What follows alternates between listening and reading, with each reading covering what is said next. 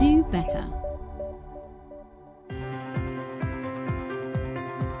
Bienvenidos al podcast de Do Better, el hub de contenidos digitales de ESADE creado para mentes interesadas en hacerlo mejor. Las últimas novedades, perspectivas y avances de investigación. Lo último en el mundo de la innovación y las ideas y los retos sociales. Consejos para mejorar la toma de decisiones en tu empresa y estrategias para afrontar los retos de la globalización. Podéis enviar vuestras dudas o comentarios a través del apartado de contacto de nuestra plataforma dobetter.esade.edu. Buenas tardes a todas y a todos. Bienvenidas otra vez al Foro de Humanismo Tecnológico de ESADE. Soy José María Lasalle, director de esta institución, y hoy tenemos a Natalia Olson Urtecho, miembro del Consejo Asesor de esta casa que es la vuestra, el Foro de Humanismo Tecnológico. Y la verdad es que es un lujo contar con Natalia. Natalia es, como digo, una de las personas que mejor conocen el mundo de la innovación a nivel internacional. Fue administradora regional de la Administración de Pequeños Negocios de los Estados Unidos, asesora presidencial de Obama del año 2012 al 2017. Es responsable de la entrega y gestión de programas de pequeñas empresas, iniciativas y desarrollo de asistencia financiera y préstamos en toda la región del Atlántico Medio, y es emprendedora desde hace más de 18 años. Actualmente dirige o es Chief Officer de una fundación, una institución que es Radical Change, una institución dedicada al activismo en el mundo tecnológico, tratando de contribuir a una gobernanza cívica del mundo de la tecnología. Y bueno, está en otras muchas iniciativas del mundo tecnológico a caballo entre Barcelona, California. Es también consultora y asesora del Banco Mundial en temas de innovación y consultoría tecnológica.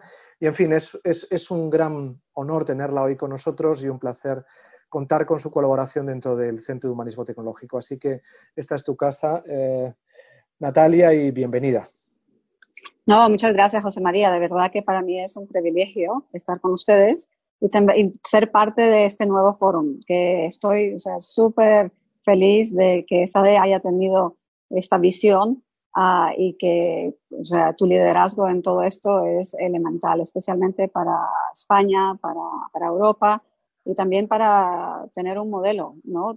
Ahorita necesitamos una mejor comprensión. Los últimos 20 años, todo lo que la tecnología ha movido ha sido un cambio tremendo y ahora tenemos que verlo y capacitar un poco cuáles son las nuevas normas para el futuro y en todos los contextos, porque no es solamente tecnología, sino toca todo, la habilidad del futuro, de qué tipo de trabajos vamos a crear, la educación, las cosas que estamos viendo, los cambios dramáticos que es desde agricultura a la salud, a qué tipo de energía necesitamos, en todos los contextos.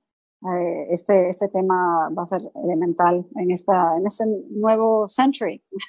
Totalmente, en este siglo tan peculiar que estamos viviendo, sí. ¿Verdad? Bueno, a mí hoy me gustaría centrar, ya que te tenemos aquí, ya otro día vendremos a hablar sobre innovación contigo, que es un tema del que conoces muy bien porque asesoraste al presidente Obama durante su mandato, pero a mí hoy me gustaría que reflexionáramos un poco sobre las brechas digitales, particularmente sobre las brechas digitales, los problemas de desigualdad que está generando la transformación digital, porque la transformación digital durante mucho tiempo fue vista como una oportunidad, fue realmente un instrumento de cambio y ahora mismo se ha convertido en una necesidad después de la pandemia o durante la pandemia, porque todavía nos sigue acompañando y por lo que desgraciadamente sabemos al hilo de las noticias nos va a acompañar durante bastante tiempo. Entonces, en este contexto de necesidad al que nos aboca la transformación digital, siempre tuvimos en el horizonte, por la atracción del fenómeno de transformación que vivíamos, que había una brecha de conectividad que afectaba a mucha gente, una brecha de conectividad que hacía que la tecnología no fuera accesible a todos. Ahora se ha visto que esta es una necesidad absolutamente imprescindible, pero asociada a esa brecha de conectividad han ido surgiendo otras brechas que se han visualizado al hilo de la permanente vinculación que hemos tenido a diario con la tecnología, con la conexión online Y bueno, a mí me gustaría que habláramos un poquito sobre ellas, ¿no? En primer lugar, sobre la propia brecha de las habilidades digitales.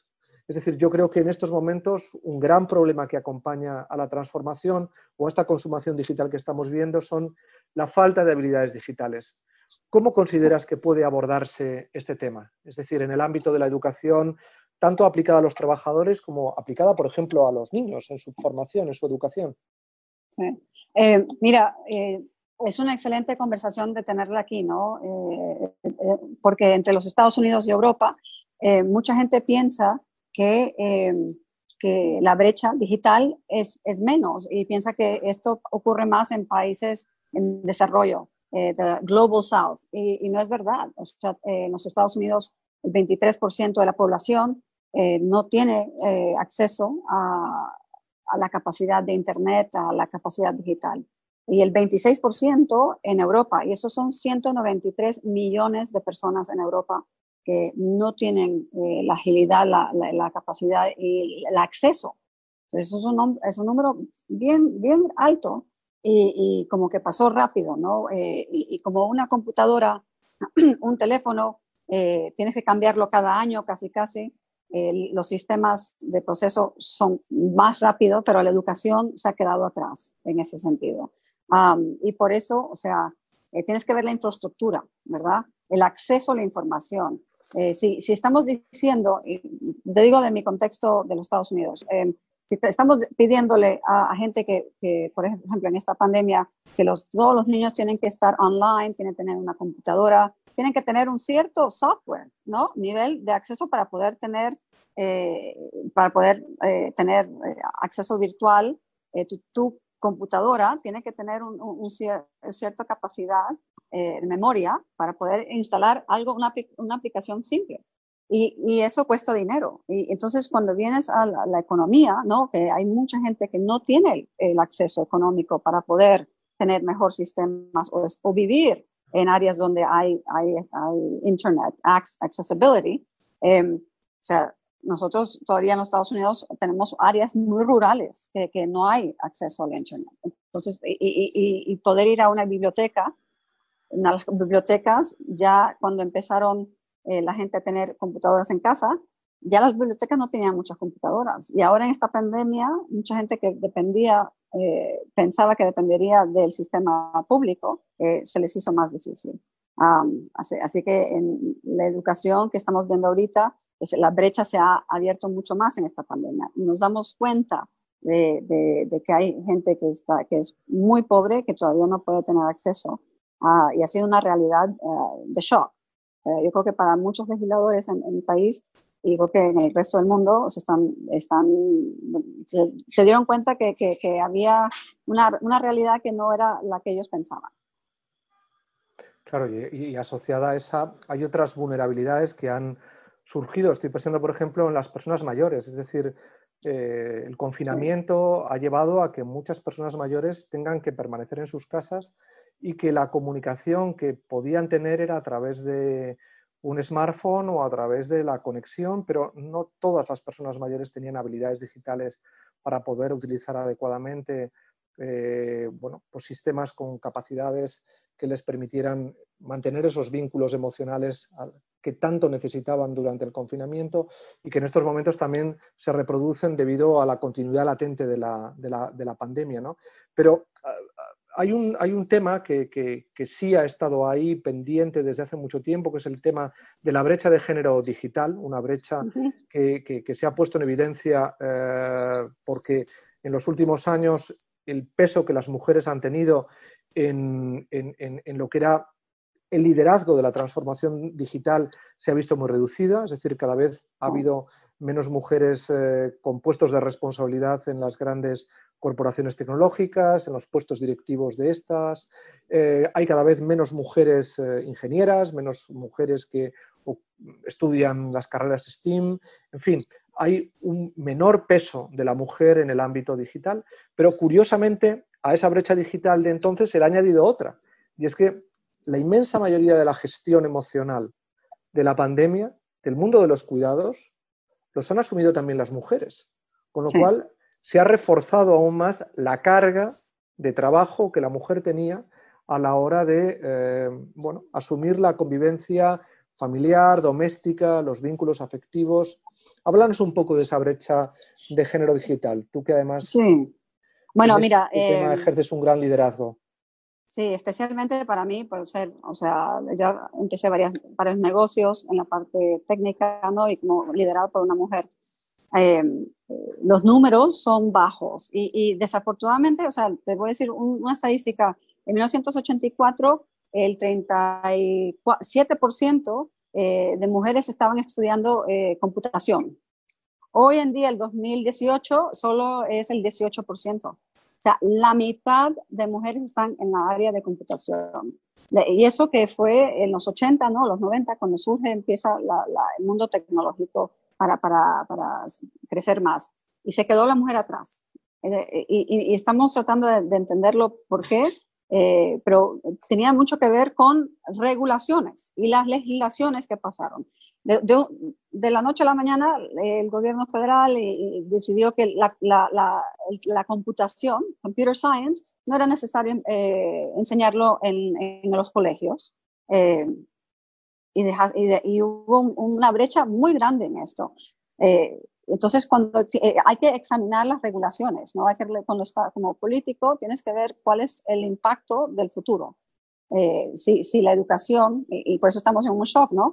Y con la mujer especialmente, teniendo la capacidad de poder hacerlo, encontró otros ámbitos, ¿no? Y lo que hemos hecho, lo que hicimos en el gobierno de Obama fue de buscar formas de ayudar a la mujer emprendedora a poder venderle al gobierno americano. Decidimos que vamos a subir esto al 5% de todo lo que compra el gobierno americano tiene que venir de una empresa liderada por una mujer. Entonces son 17 billones de dólares al año que van a mujeres, empresas que son lideradas por mujeres. Aquí, o sea, es de tener role models, de tener gente que puedas ilusionar a ser un líder, ¿no? Y lo que vemos bastante en esta pandemia, los números son difíciles porque la mujer se ha ido mucho en las áreas de turismo, en las áreas de educación. O sea, todo lo que es manejo de cuidados, o sea, eso ha incrementado, pero a la misma vez estás aislando a las personas mayores y tienes un segmento de la población que ahora no sabe qué hacer, cómo comunicarse, cómo reinventarse. Así que no, todo esto, esta pandemia ha surgido varias cosas que dices, o sea, bastante gente va a ser muy afectada, especialmente la mujer, lo que es turismo, lo que es la salud, mucho la mujer. La educación es lo que más me preocupa, porque ahora estamos teniendo un conflicto de traer a los niños de vuelta al colegio o de no traerlos. O sea, Google, por ejemplo, acaba de anunciar ayer de que no va a traer a sus empleados en Google Campus, que es inmenso, no va a traer a sus empleados de vuelta hasta 2017. Entonces, ¿qué haces con los padres que tienen que quedarse en casa y reeducar, empezar a entender cómo educar a sus hijos? Algo que nosotros llamamos homeschooling. Algo pequeño, no era muy grande. Ahora es una capacitación muy diferente. Que ya como profesional, no solo puedes ser profesional en un área, tienes que ser profesional de la casa también. O sea, aprender a cómo manejar todo tipo de cosas. Ya no eres un perfecto tecnológico programador, COO. Tienes bueno, como hacían las mujeres, ¿no? Las mujeres modernas tenemos que cuidar a los papás, tenemos que cuidar a los niños, tenemos que trabajar, tenemos que cuidar, limpiar, hacer todo. Así que se me hace un poco chistoso a veces cuando veo a mis colegas hombres, que la primera queja es que los niños están corriendo por todas partes. Okay. Bueno, y se les hace difícil. Claro, O sea, pero es verdad que todo eso refuerza, por desgracia, la brecha de género de la que estábamos hablando, porque la introducción del teletrabajo como una práctica cada vez más habitual, ¿no?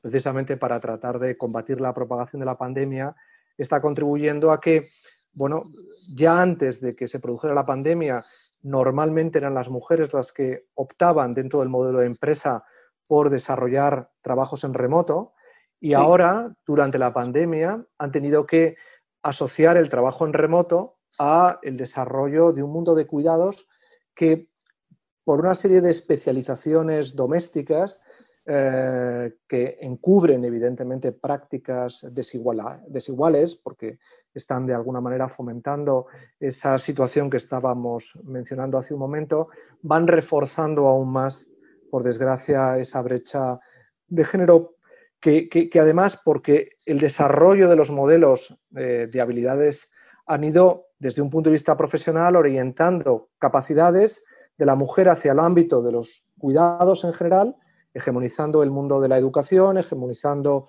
el mundo de las ciencias sociales, del derecho, pero abandonando prácticamente los espacios más tecnológicos, ¿no? Y sobre todo del ámbito decisorio, de la programación, de la computación o de los puestos directivos de las grandes corporaciones.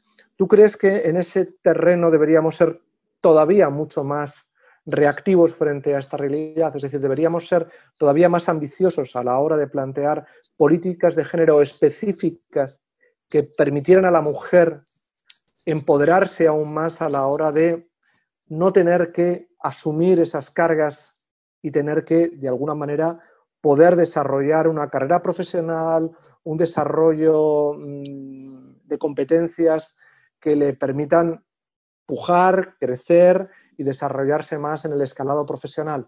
¿Debemos ser más ambiciosos en esto? Bueno, yo creo que sí, porque como líderes políticos o líderes en el mundo privado, si no se fuerza un poco, si no hay, por ejemplo, desafortunadamente, si no hay ciertos escándalos, si no hay cierta protesta, si no hay ciertas cosas que muevan the needle, que muevan un poco el empujón, darle un poco de empujón, no ocurriría tan rápidamente. O sea, hace 50 años teníamos uno como mujer, no podíamos ir a pedir un préstamo en el banco sin tu esposo o tu hermano o tu papá. Entonces, que empiece, o sea, que haya ciertas legislaciones. Por ejemplo, cuando pasamos mucho, o sea, la primera legislación que pasó presidente Obama fue the Living Better Act, que era para ayudar que la mujer tuviera más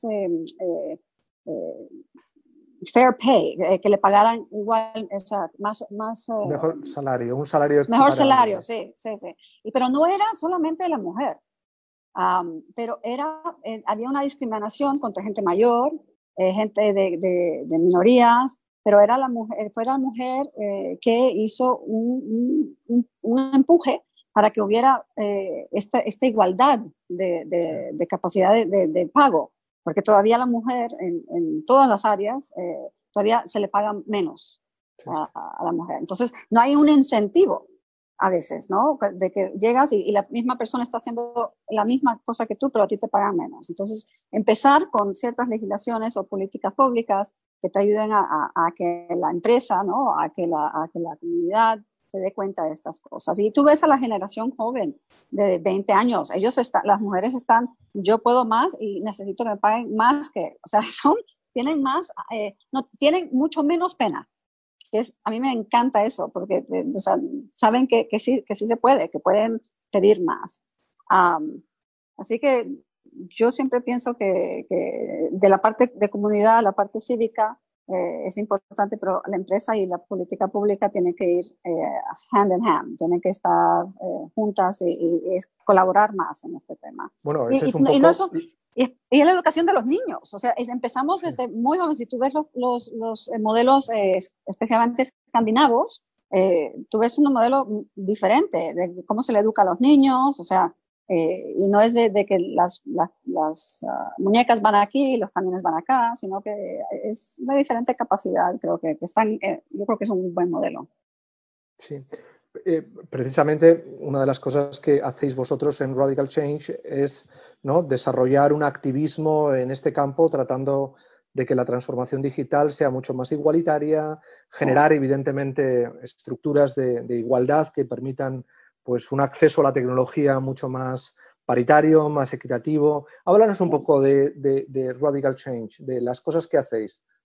Oh, bueno, hacemos mucho, pero aquí la idea es de tener más validez en lo que es votar, ¿no? También eh, no es un sí o un no. Tú como persona, como ciudadano, tienes más derecho de un voto que diga, bueno, no tengo opciones, ¿no? Y tú dejas que un grupo de personas, los políticos, hagan todas las decisiones para ti. Entonces aquí es darle más opciones a que el ciudadano se involucre más, que dé la opción de decir, bueno, a mí me importa más un parque o me importa más este tipo de impuestos o me importa más esto. No quiero dar un voto solamente que ustedes hagan todo lo que quieran pensando que lo están haciendo en mi mejor interés, pero es de involucrar, lo que hagamos es un modelo de involucre más al ciudadano en muchas de las decisiones especialmente que tengan que ver con presupuestos, porque lo que más les importa a las personas es, ¿qué estás haciendo con mi dinero? O sea, en Europa pagáis bastantes impuestos, yo sé que tienen buenas escuelas, tienen seguro médico, que tratamos de hacerlo nosotros, no sale tan bien, pero ahí estamos.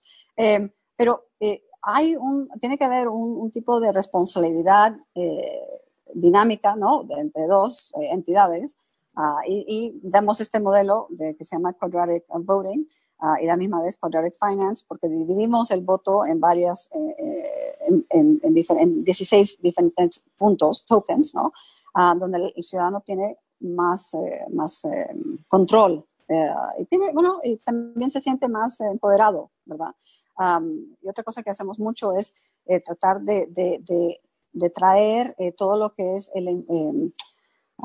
como tus datos, o sea, hay una conversación muy seria entre Europa y los Estados Unidos, ¿no? ¿Cuál es la validez de tus datos? ¿Qué tan cuál es un dato médico, un dato de acceso para marketing, para mercado? Son diferentes, tienen diferente validez. Y estamos escribiendo y estamos enseñando y estamos en Colorado, en California, y otros están en Canadá, viendo cómo podemos empezar a tener legislación, ¿no? Sobre la protección de tus datos, pero a la misma vez no matar la innovación, sino de entender cuál va a ser el futuro de estos datos, cuál va a ser la conversación entre las compañías tecnológicas y toda la información que usan, porque muchas de estas compañías se hicieron muy ricos usando libremente los datos de las personas, ¿no? Entonces, ya llegamos a un punto en esta economía que dices, bueno, yo creo que tiene que haber un give and take, aquí estás usando todos mis datos, pero no hay un estándar, no tenemos una forma de qué tan válido es tu dato de esta persona a la otra. Entonces, estamos tratando de forjar un marco, un framework, alrededor de qué puede hacer un estado como California, por ejemplo, que es un estado donde existe, o sea, donde vivo yo, el Silicon Valley está ahí, 50% de toda la inversión económica del mundo en la tecnología es en 10 millas, o sea, ni 5 Silicon Valley. kilómetros. Es pequeño. Entonces, todo va ahí, ¿no? O sea, es una inversión grandísima. Entonces, tenemos que ver cómo creamos un dinamismo, unos marcos de entendimiento, porque no vamos a matar la tecnología, no vamos a quitar el Internet, no vamos a quitar, pero tenemos que tener ahora una conversación muy seria, y el ciudadano tiene que estar en medio, tiene que estar al centro, tiene que ser lo más elemental, lo más importante de todas estas conversaciones. Porque yo creo que se les olvidó mucho a muchas compañías tecnológicas, ¿no? Querían crecer, pero se les olvidó un poco a quién estaban representando, sirviendo, o quién era el consumidor, el cliente. Precisamente ahora que te tengo aquí, y habida cuenta de que ayer comparecieron los 4 fundadores CEOs de las macrocorporaciones tecnológicas que precisamente gestionan y controlan esos datos y que han ido instaurando una especie de monopolio que ha contribuido a una cierta desigualdad competitiva con respecto a otros posibles actores u operadores que han querido introducirse en el mercado y en la competencia, en la gestión de los datos y de la economía de plataformas. ante el comité, ¿no? Antitrust del Congreso. ¿Qué balance crees que va a surgir de esto? ¿Realmente Estados Unidos va a desarrollar una legislación, o mejor dicho, va a aplicar el modelo de legislación antitrust, antimonopolios, al ámbito de estas grandes corporaciones? Hay muchos que han pedido que se parcelen las grandes corporaciones tecnológicas americanas, que se introduzcan mecanismos de competencia mucho más agresivos y dinámicos. ¿Cómo lo ves tú? Pues conociendo bien a mi Congreso, más que todo necesitan informarse mejor. O sea, mis congresistas, desafortunadamente, creo que el 10% tiene una capacidad intelectual y profesional de entender lo que es la tecnología. Y tampoco, desafortunadamente, tenemos los staff, las personas que, ¿sabes?, aconsejan. Casi todos son abogados, no son técnicos.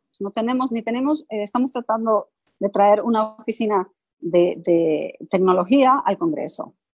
Nos hemos tardado 2 años. O sea, es para poder educar a las personas para poder hacer mejor legislación. Porque ahorita atacando a estas compañías no es lo mejor, sino tenemos que crear el antitrust, leyes de antitrust son muy anticuadas. O sea, la última vez que creamos uno fue en Bell, o sea, AT&T. Sí. 30 años, más tiempo que eso. Y estas compañías crecieron muy rápidas sin tener que alguien las regulara. O sea, cuando Facebook compra Instagram, WhatsApp, y compra de billones y billones y billones y nadie se da cuenta, bueno, ahí tenemos que step back, o sea, dar un paso atrás y decir, este es un diferente tipo de compañía, eso no puede seguir pasando, porque destruye muchas veces la innovación, ¿no? Y no puedes tener un monopolio, pero ahora tenemos que tener un diferente tipo de capacidad de legislar. Se defendieron muy bien, ayer lo vi, se defendieron bien, si no fuera muchos de ellos decían, si no fuera por ellos, casi lo de la pandemia hubiera sido peor. Y en un cierto sentido, pues sí, tienen razón, o sea, tú y yo no podemos tener esta conversación si no fuera por la innovación de Apple y Google, ¿verdad?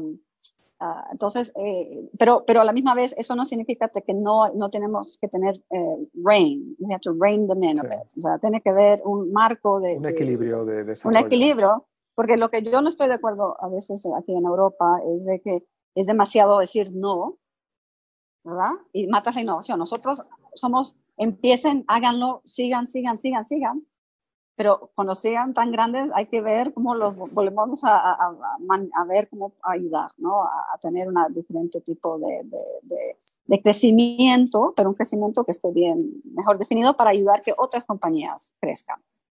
Porque también muchas de esas compañías compran las compañías y se deshacen de ellas. Entonces dices, y mucho del emprendimiento ahorita es de, voy a empezar mi compañía y la voy a vender. I'm going to exit. What's my exit strategy? Lo voy a vender a Google, Apple o Microsoft.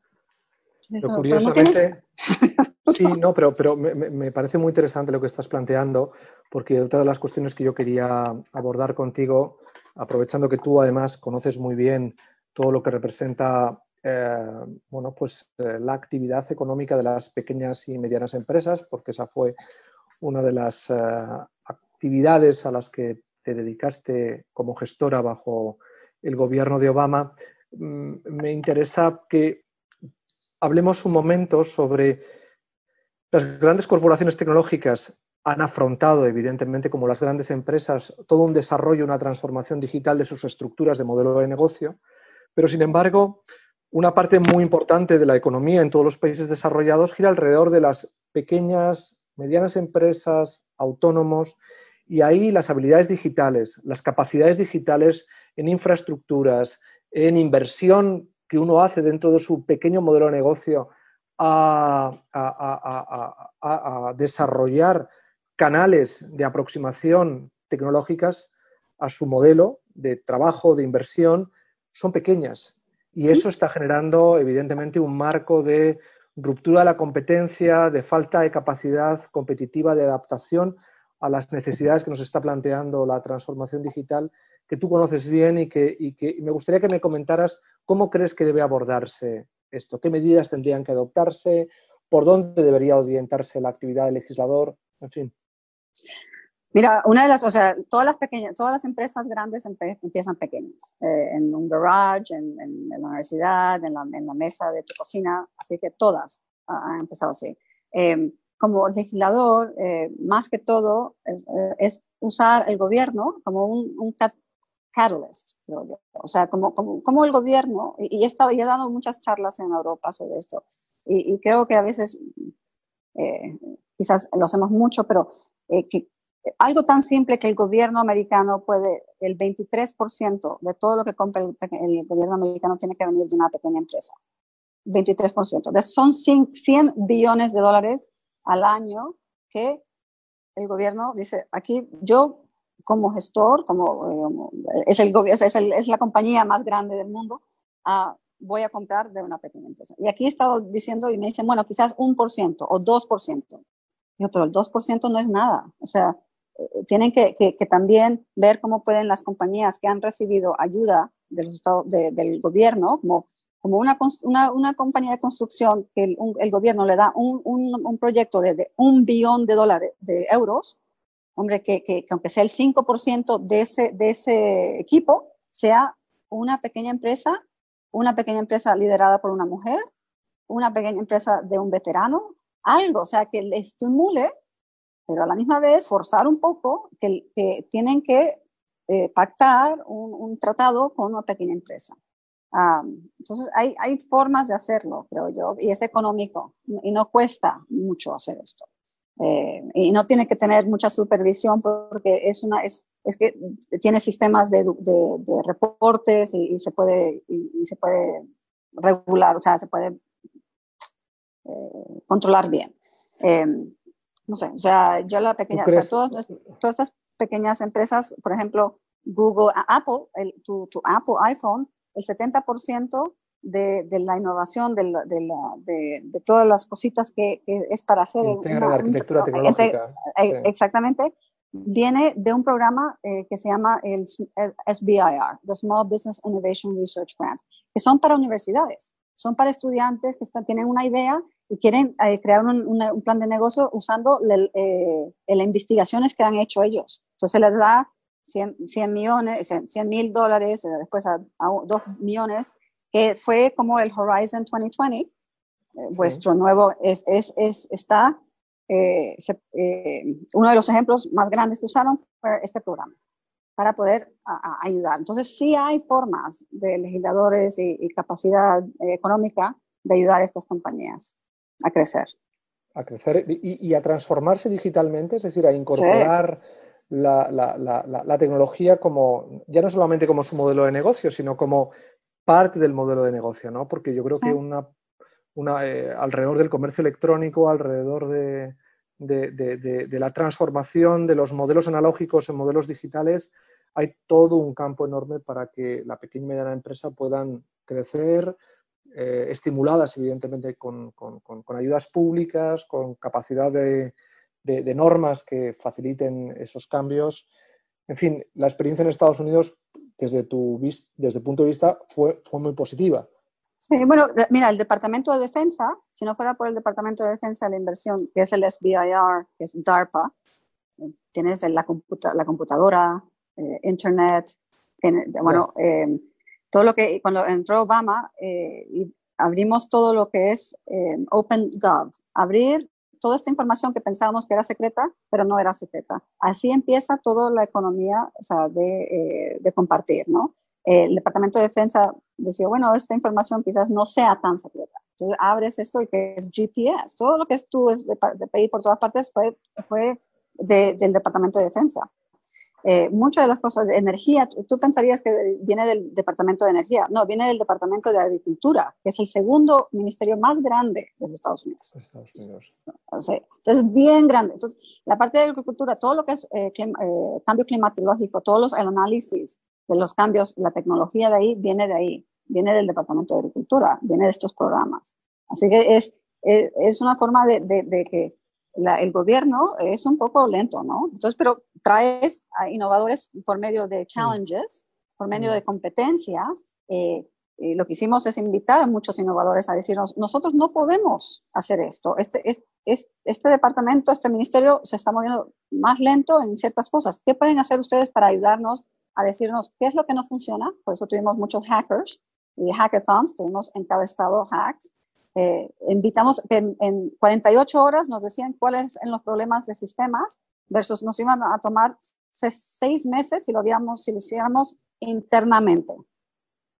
Entonces, bueno, la tesis no de Matsukato del Estado innovador y por tanto que es un estímulo realmente para el cambio y la transformación, sobre todo digital, ¿no? Desde el Estado y desde estructuras innovadoras que puedan desarrollarse bien vía legislativa, bien fomento, inversión, etcétera.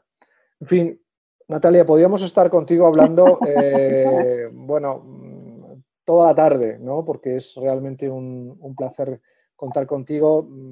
Vas a llevar una de las ponencias dentro del seminario sobre humanismo tecnológico que celebraremos el próximo mes de octubre y la verdad es que localizarás una parte muy importante del contenido de esa ponencia alrededor de la pequeña y la mediana empresa y los habilitadores digitales para contribuir a su transformación. Así que lo dejamos ahí pendiente para el momento en el que podamos dedicarle mucha más atención. Y bueno, la verdad es que millones de gracias, como siempre, Natalia, un placer poder hablar contigo y bueno, esta es tu casa. Sabes que siempre vas a ser maravillosamente bien recibida aquí porque estás en el Consejo Asesor y además es un lujo contar contigo siempre. Muchas gracias, Natalia. Muchas gracias a ti. Y hasta aquí este episodio del podcast de Do Better. Muchas gracias por escucharnos. Si todavía queréis saber más, podéis encontrar las notas del episodio de hoy y muchos más contenidos en dobetter.esade.edu. ¡Hasta la próxima!